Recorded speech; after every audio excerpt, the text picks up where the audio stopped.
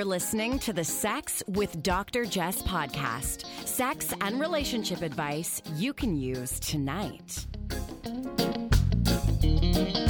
Welcome to the Sex with Dr. Jess podcast. I'm your co-host, Brandon Ware, and today we are going to be talking pleasure and pain and why pain can be so hot and how to explore pain consensually for maximum pleasure and excitement. I like that. And we have some industry news before we dive into pleasure and pain. And I want to shout out a company who isn't a sponsor, but I'm just really excited for them.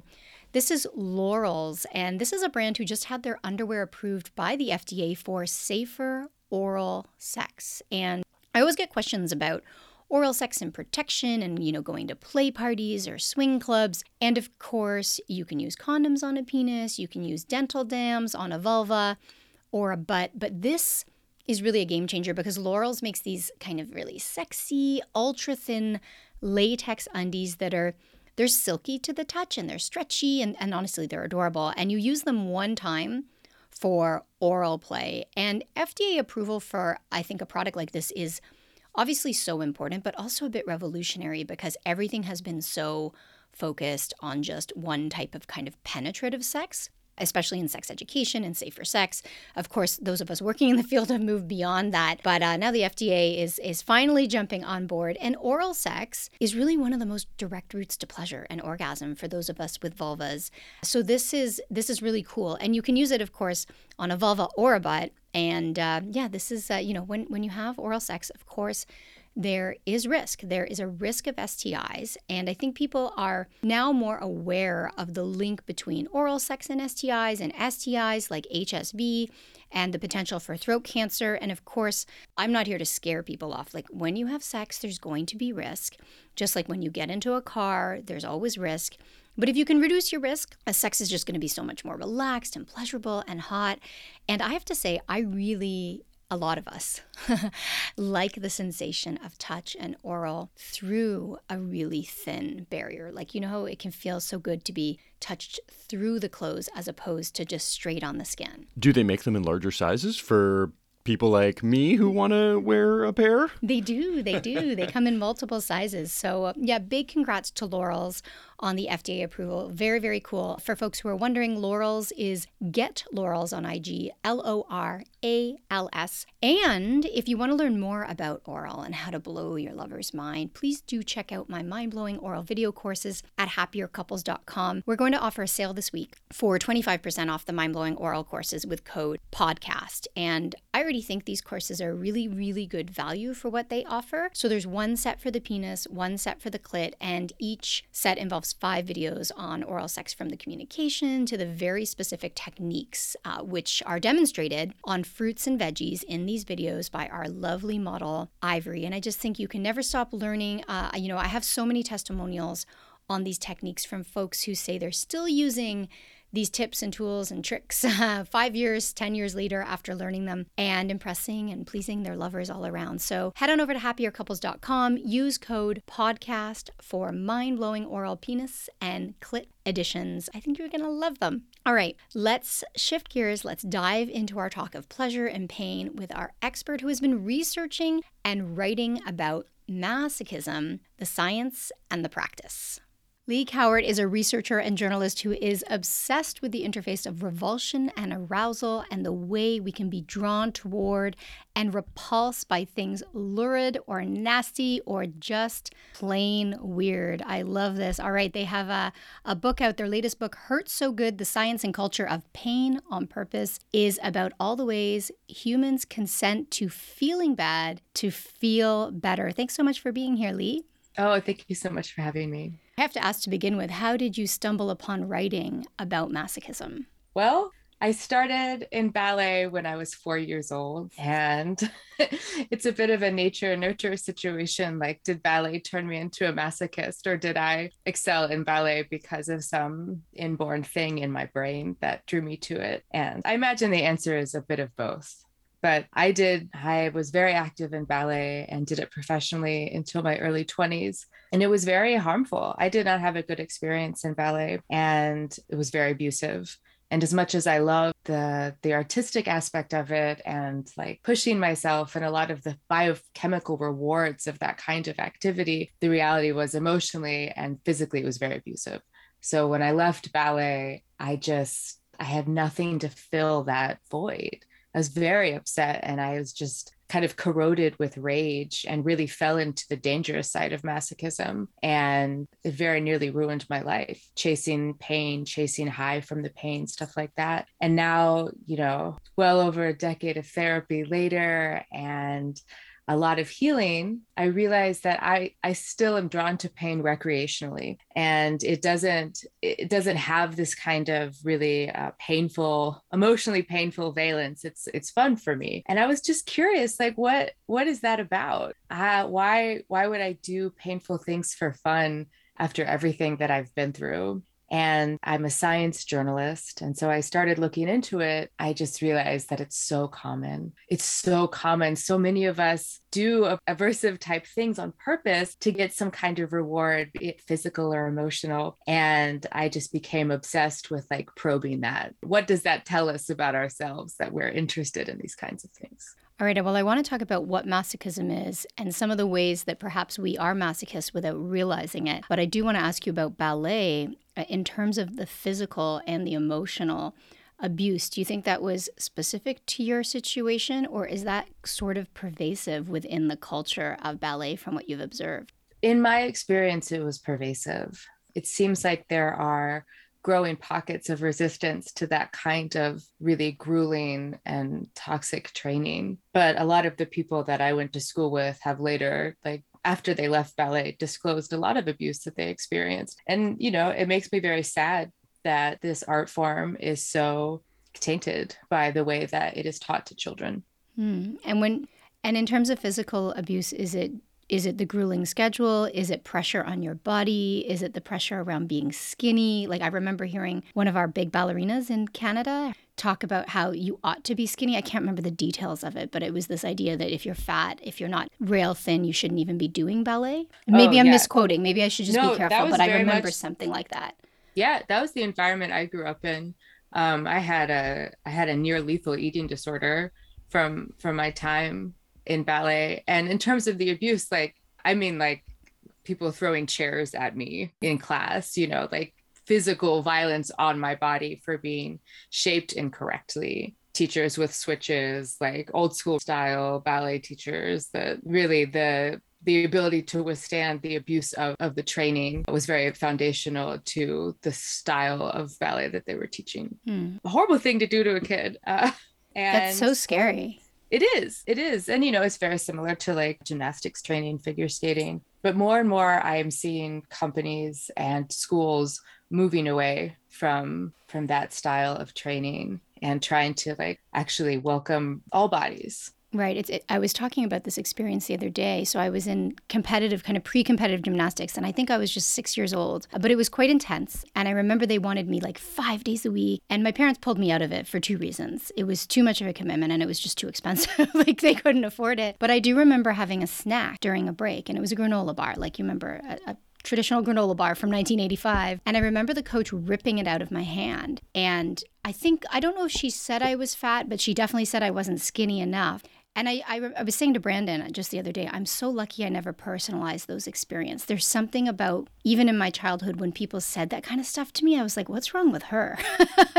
But I don't think that that's normal. I don't think that that's common. And that internalization and personalization can stay with you a lifetime. Now, you've been able to turn this around into something far more exciting. And that's why you're here, not just to talk about ballet, but to talk about masochism. So could you tell us what it means to be a masochist or to seek masochism, and why people opt in to suffering on purpose? What are they really getting out of it? Oh, I love that question. Very broadly, masochism is the deliberate act of choosing to feel bad to feel better.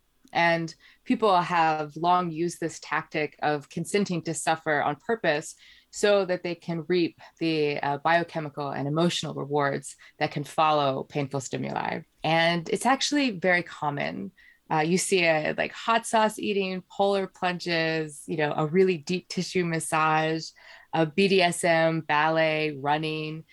there are all these things that we do that's basically like recreational suffering. And in order to understand that, I think there are two main points about the nature of pain and the nature of masochism that are really relevant. One is that masochism requires consent without question. Like if you can't opt out of the suffering you're experiencing, then it's not masochism. That's suffering, or that's torture, or there's something else going on. I speak very specifically about the times in which we choose to suffer, be it going on a long run or eating the hottest hot sauce you could stand, because the act of consenting creates a specific context for the experience. And that's really important because the subjective nature of pain.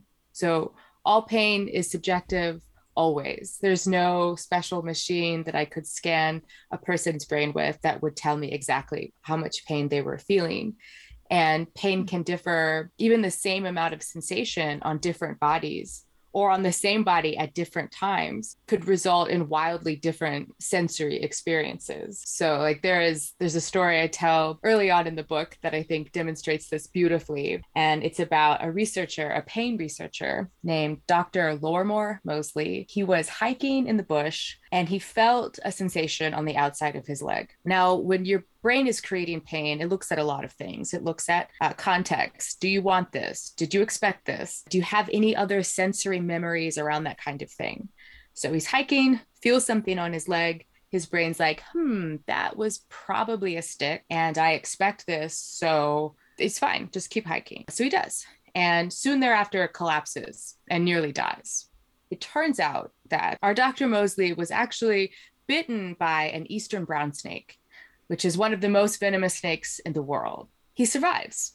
Miraculously, he survives and he goes hiking again with some friends.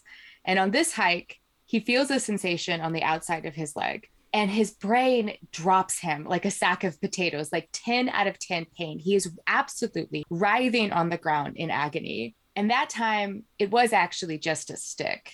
But his brain remembered the great lesson of last time and was like, better safe than sorry.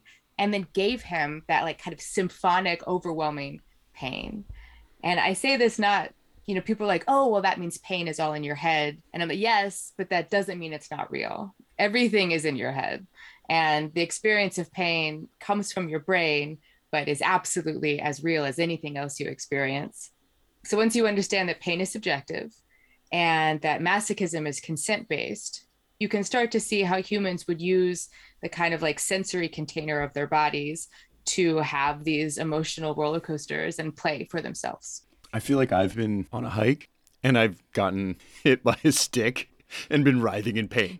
Never a rattlesnake. That's that brown snake. I think that's the brown snake I saw in Costa Rica. It's a very deadly snake, right? Do you bleed out of your orifices if you get bit by it? Possibly. I would have to check. I know that a lot of snake bites can do that hemolytic stuff, but yeah. Yeah. She's like, no, I'm not a snake expert. I'm a pain expert. Not yet, though. Next book. Next book is all about snakes. All right. So when we think about that experience of memory and pain, how does that translate in the bedroom? Why can pain in the bedroom be experienced as so exhilarating and pleasurable? Oh, yeah. So you can, you kind of develop these associational metrics between sensation and expected outcome.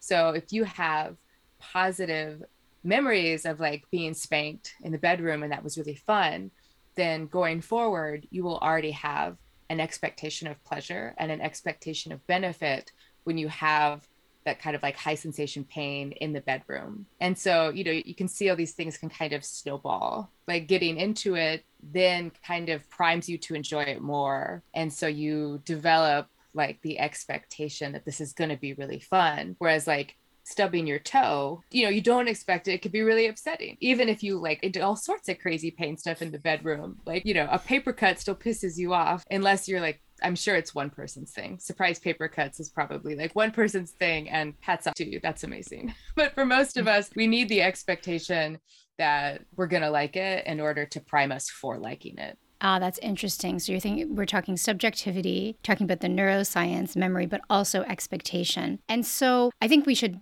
just kind of delineate, and I think you did with the emphasis on consent and the capacity to opt out. But where is the line between safe indulgences in pain and self-harm, and how do we know the difference? That is such a good question. And I think that is really at the core of how we figure out what is right for us in terms of pain sensation play.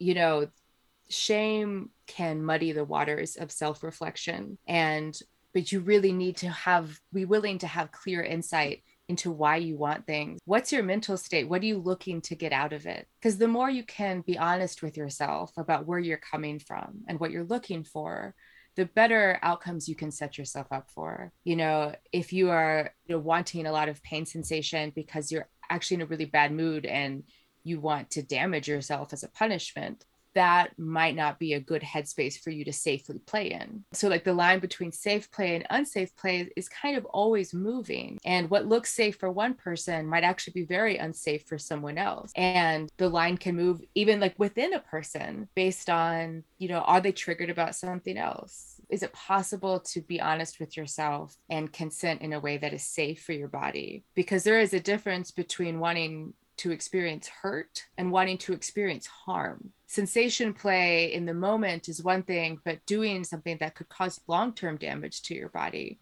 is a different conversation. And it's hard for some people, especially in Western culture, to be curious about why they might want pain with sex because there's some shame. The word masochism came from Psychopathia Sexualis, which was one of the first European texts about sexual pathology. So it comes with the baggage of being quote, a sex thing. But now we use the word masochism to describe both sex-based pain and everything from grad students to nail biters to chili heads. So when it comes to being where is the line between self-harm and play? Does it feel compulsive? Does it feel like you can say no? Do you feel like you can articulate your limit? Is this something that you feel like you are opting into for fun? Or does it feel like something that you can't not do? Because once it gets compulsive and kind of takes on that sensation, it becomes much harder to really know where your boundaries are. And yeah, it's tricky. It's just slippery slope. But I think it's just because there's no easy answer doesn't mean we shouldn't be talking about how to figure it out. And I think the same could be said of pleasure, right? So yes. we can look at pain and we can look at, the indulgence in pain as inherently problematic because of the shame attached to it, because it doesn't align with the charm circle of what is supposed to be sexually arousing. But the same questions and that same slippery slope and that same moving line and those same shifting boundaries from person to person and even within individuals exists around seeking pleasure. But there isn't the same stigma and there isn't the same shame. In fact, there's the opposite. There's the pressure that you ought to. So I think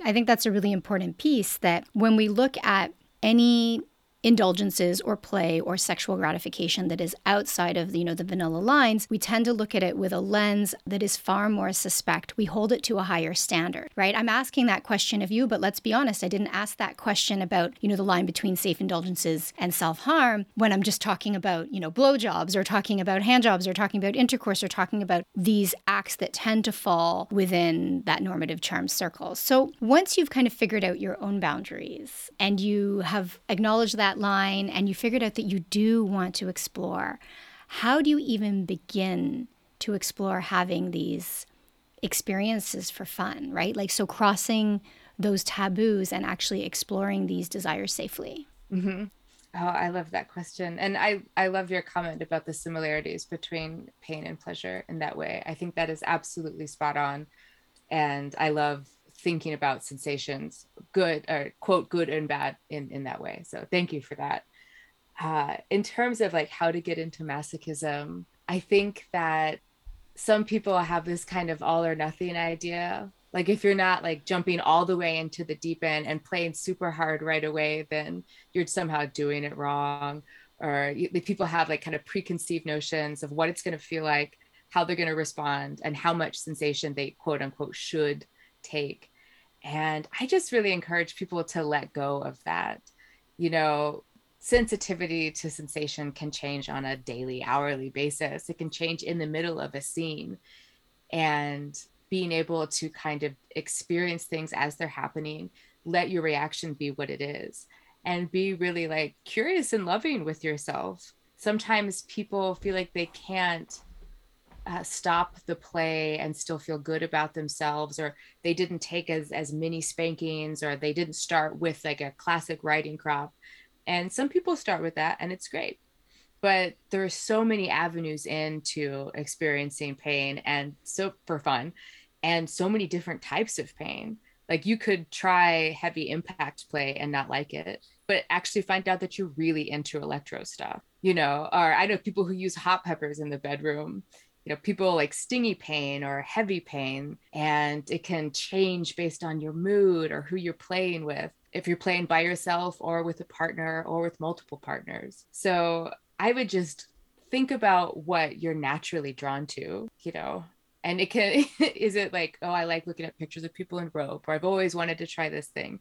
And then just take some baby steps in that direction. It doesn't have to be this like huge grand gesture towards a new lifestyle. You can just dabble and see if you like it, and try it a couple different ways, and direct communication with yourself and with whoever else is involved, with a sense of wonder and curiosity, and just don't put too much pressure on yourself. It's supposed to be fun. Absolutely. I think about just the little things that people are already doing, whether it's like a little smack on the butt, or a pinch of a nipple, or a nibble of a tongue, or like biting a lip. All these things are already kind of leading you in that direction. And I think we have to acknowledge too that sometimes within kink communities, there is this hierarchy that's quite judgmental of anything vanilla, right? And so we run into this judgment where like, well, I'd love to go explore a dungeon, but I feel like I'm not going to fit in, or I feel like I'm going to be judged. And it's not so much that I'm going to judge the people, but I feel like I'm not going to be enough. Like maybe I don't want to dress a certain way. Maybe I want to show up in a frilly white dress and just watch for a little bit. And there is this concern that you're not necessarily going to fit in. And I will just say to folks out there that there are so many opportunities to learn. There are so many opportunities to, for example,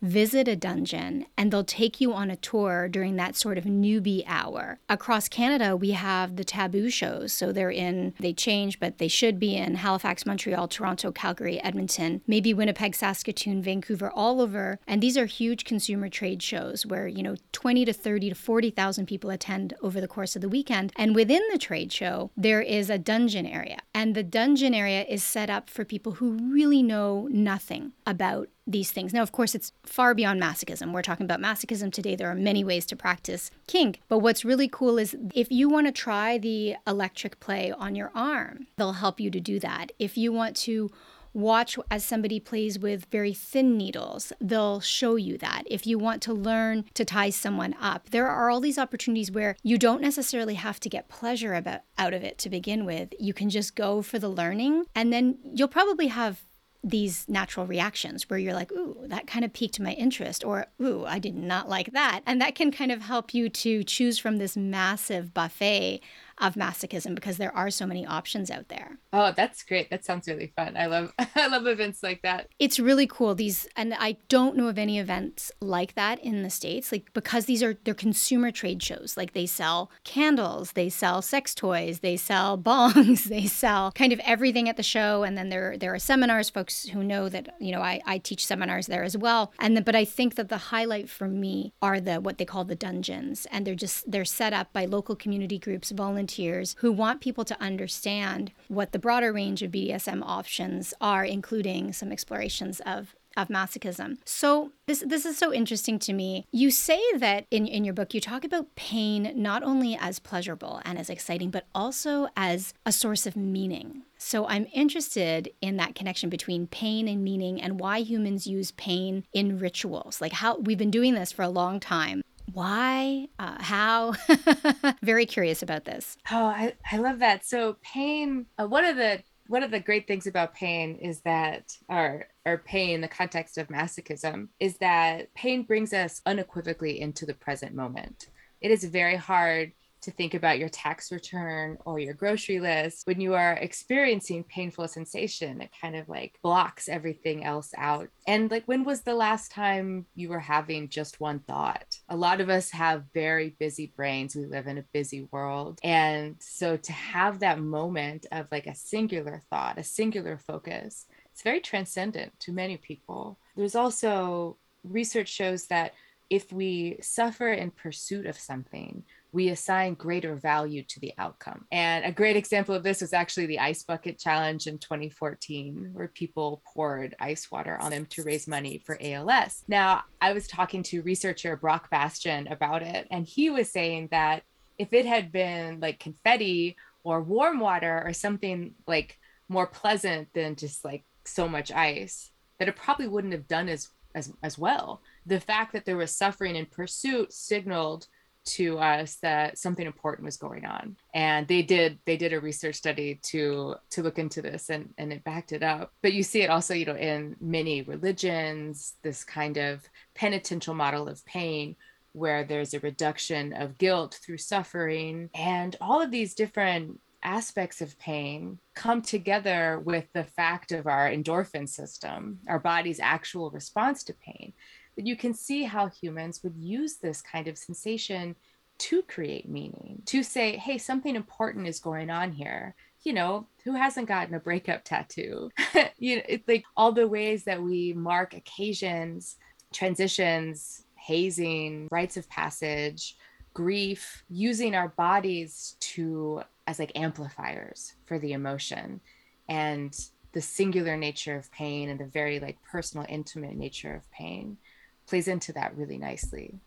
And you see it throughout all cultures. Yeah, that's so powerful to think about it bringing you to the present, right? We think about that with all sorts of sensation play, but something that's a little bit more overwhelming, like pain, right? Something you don't experience all the time, something that creates a bit of a dissonance, right? When you're not expecting that in your body, or when you're expecting the experience to be pleasurable. And when you talk about the means, and I don't want to misquote you, but how it becomes more pleasurable when there's some sort of a journey to get there that's a challenge. I always think about hiking.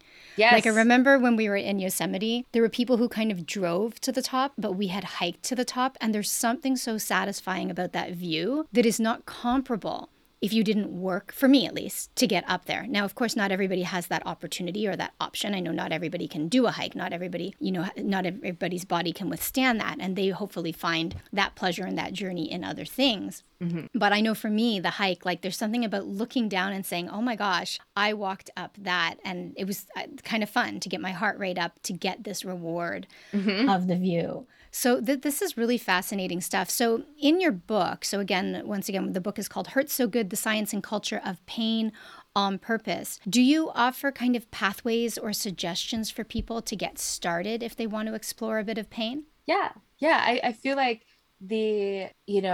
I do not think that a life needs to be sanitized before engaged with critically.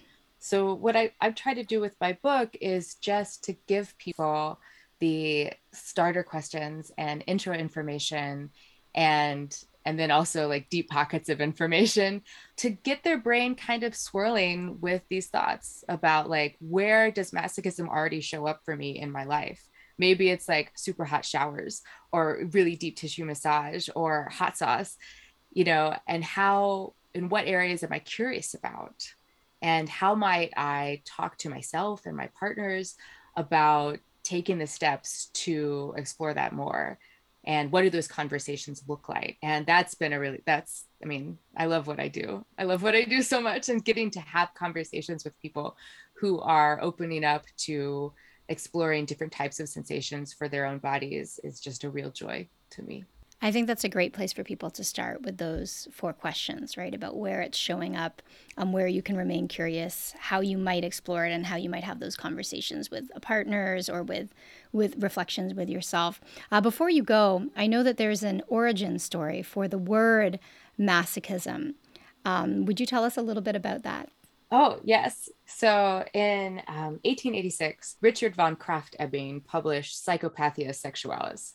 And so that's that, kind of first European text covering sexual pathology. And he created the word masochism. However, masochism is an eponym. he actually named masochism after somebody by the name of Leopold von Sacher-Masoch. He did not tell Leopold von Sacher-Masoch that he was going to do this, and it basically ruined his life. They were contemporaries, and Leopold von Sacher-Masoch was a famous writer, and his work is still read today. You may know him. He wrote Venus in Furs, right? So seminal kink text, we've all read it. And he was very famous for writing this style of like dominant fur-clad woman and, like lording over and whipping these submissive men. Now, Richard von Krafft-Ebing found out from somebody that it was not merely fictitious. He found out that Leopold von Sacher-Masoch was actually into that stuff for real. Sacher-Masoch had his own issues. He was no angel, but this did ruin his life because it got out that he was not just writing about freaky stuff, that like he was into it, and people were like, oh no, we only liked it when you were only pretending. Now we don't like it because secretly we're into it too, and that's too much for us.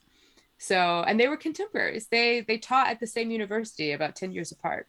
So a bit of an underhanded, ice cold naming thing to name a brand new sexual paraphilia about someone and not tell them. But we know who we still think about good old Leopold von Sacher-Masoch every time we talk about having pain on purpose. I did not know that. And I guess when we think about internet dragging these days, at least we are not having terms named after us, hopefully. Hopefully this doesn't give anybody some awful, nefarious ideas. Super interesting. Really appreciate you taking the time to explore this topic of masochism. And I really encourage people to, first of all, check out your book, Hurt So Good, The Science and Culture of Pain on Purpose, published by Hachette. Follow along with your work as well, because you do research and you're also a journalist, and to reflect upon those questions that Lee just offered us around, where is masochism already showing up in our lives? What does it feel like in our bodies? And how might we explore that further? And it seemed like a stretch when I thought about, we're all masochists. We all do things that border,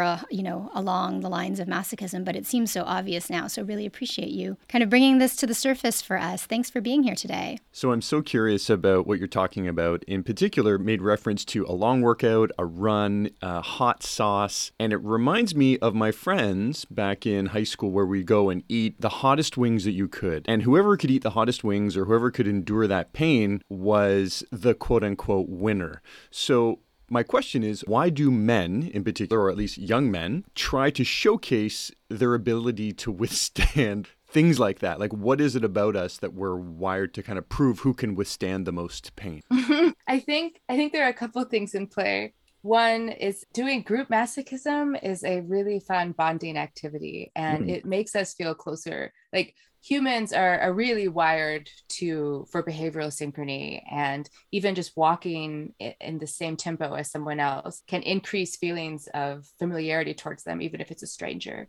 So when you're doing group masochism and suffering together, not only are you getting the good brain drugs from the pain, but you're getting the good brain drugs from the group activity. I think about a lot of my male friends growing up and how there were, restricted forms of male intimacy and restricted forms of like what is okay to touch and when is it okay to like hold and to emote. And so if you have these restrictions on like what kind of emotional outbursts are okay, what kind of like touch is okay, doing things like wrestling and hot peppers and stunts is a way to emote and to create that intimacy and to feel close.